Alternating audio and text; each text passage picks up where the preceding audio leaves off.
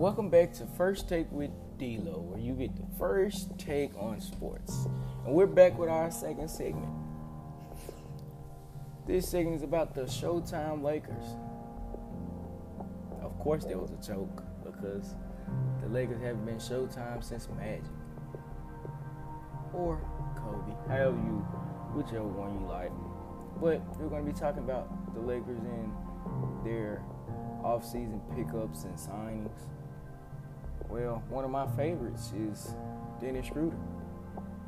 He's recently played with the Oklahoma City Thunder, and he's been an absolute dog.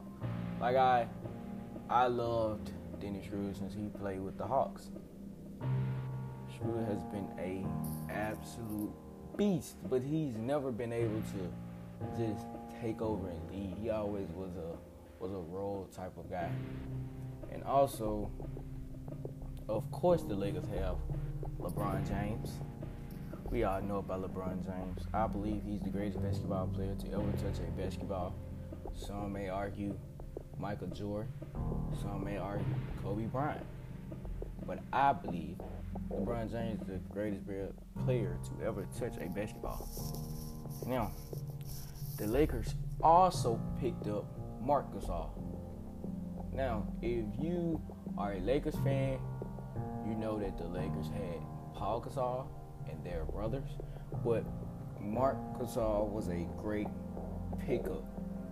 I believe bringing LeBron help will take the load off of LeBron, because he turns 36 December, so he's getting older, and he can't continue to play as many minutes as he's been playing his entire career. That's extremely difficult, especially in the NBA.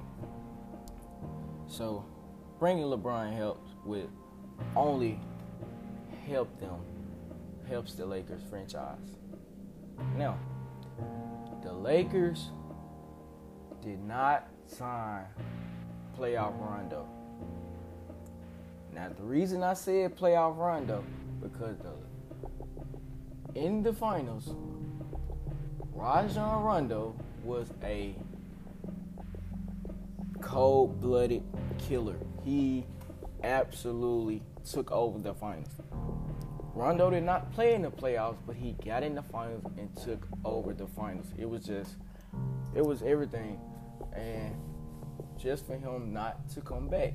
And I don't think it will hurt the Lakers, because, like I said, they just signed Dennis Schroeder, and he's not too far from Rondo. He's tall, and he's much younger than Rondo. So I don't think them not signing him would hurt the Lakers, but it would have helped to have Rajon Rondo. But the Lakers also re-signed Kentavious Caldwell-Pope, and that was another great re-signing, because Caldwell-Pope had a great finals. He hit big shots. He played great defense. It was everything. The Lakers was on fire on their run. But can they do the same thing next year? And my answer is yes. I feel like the Lakers had a good enough, I'm not going to say great, I said they had a good enough offseason to where they can go into the next season doing the same thing. And I still haven't spoke on Anthony Davis. Anthony Davis is still young. He's still young. He's in his prime, and he's just playing great.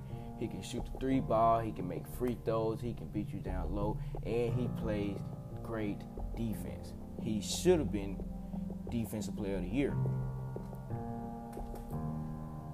But Giannis is in the league.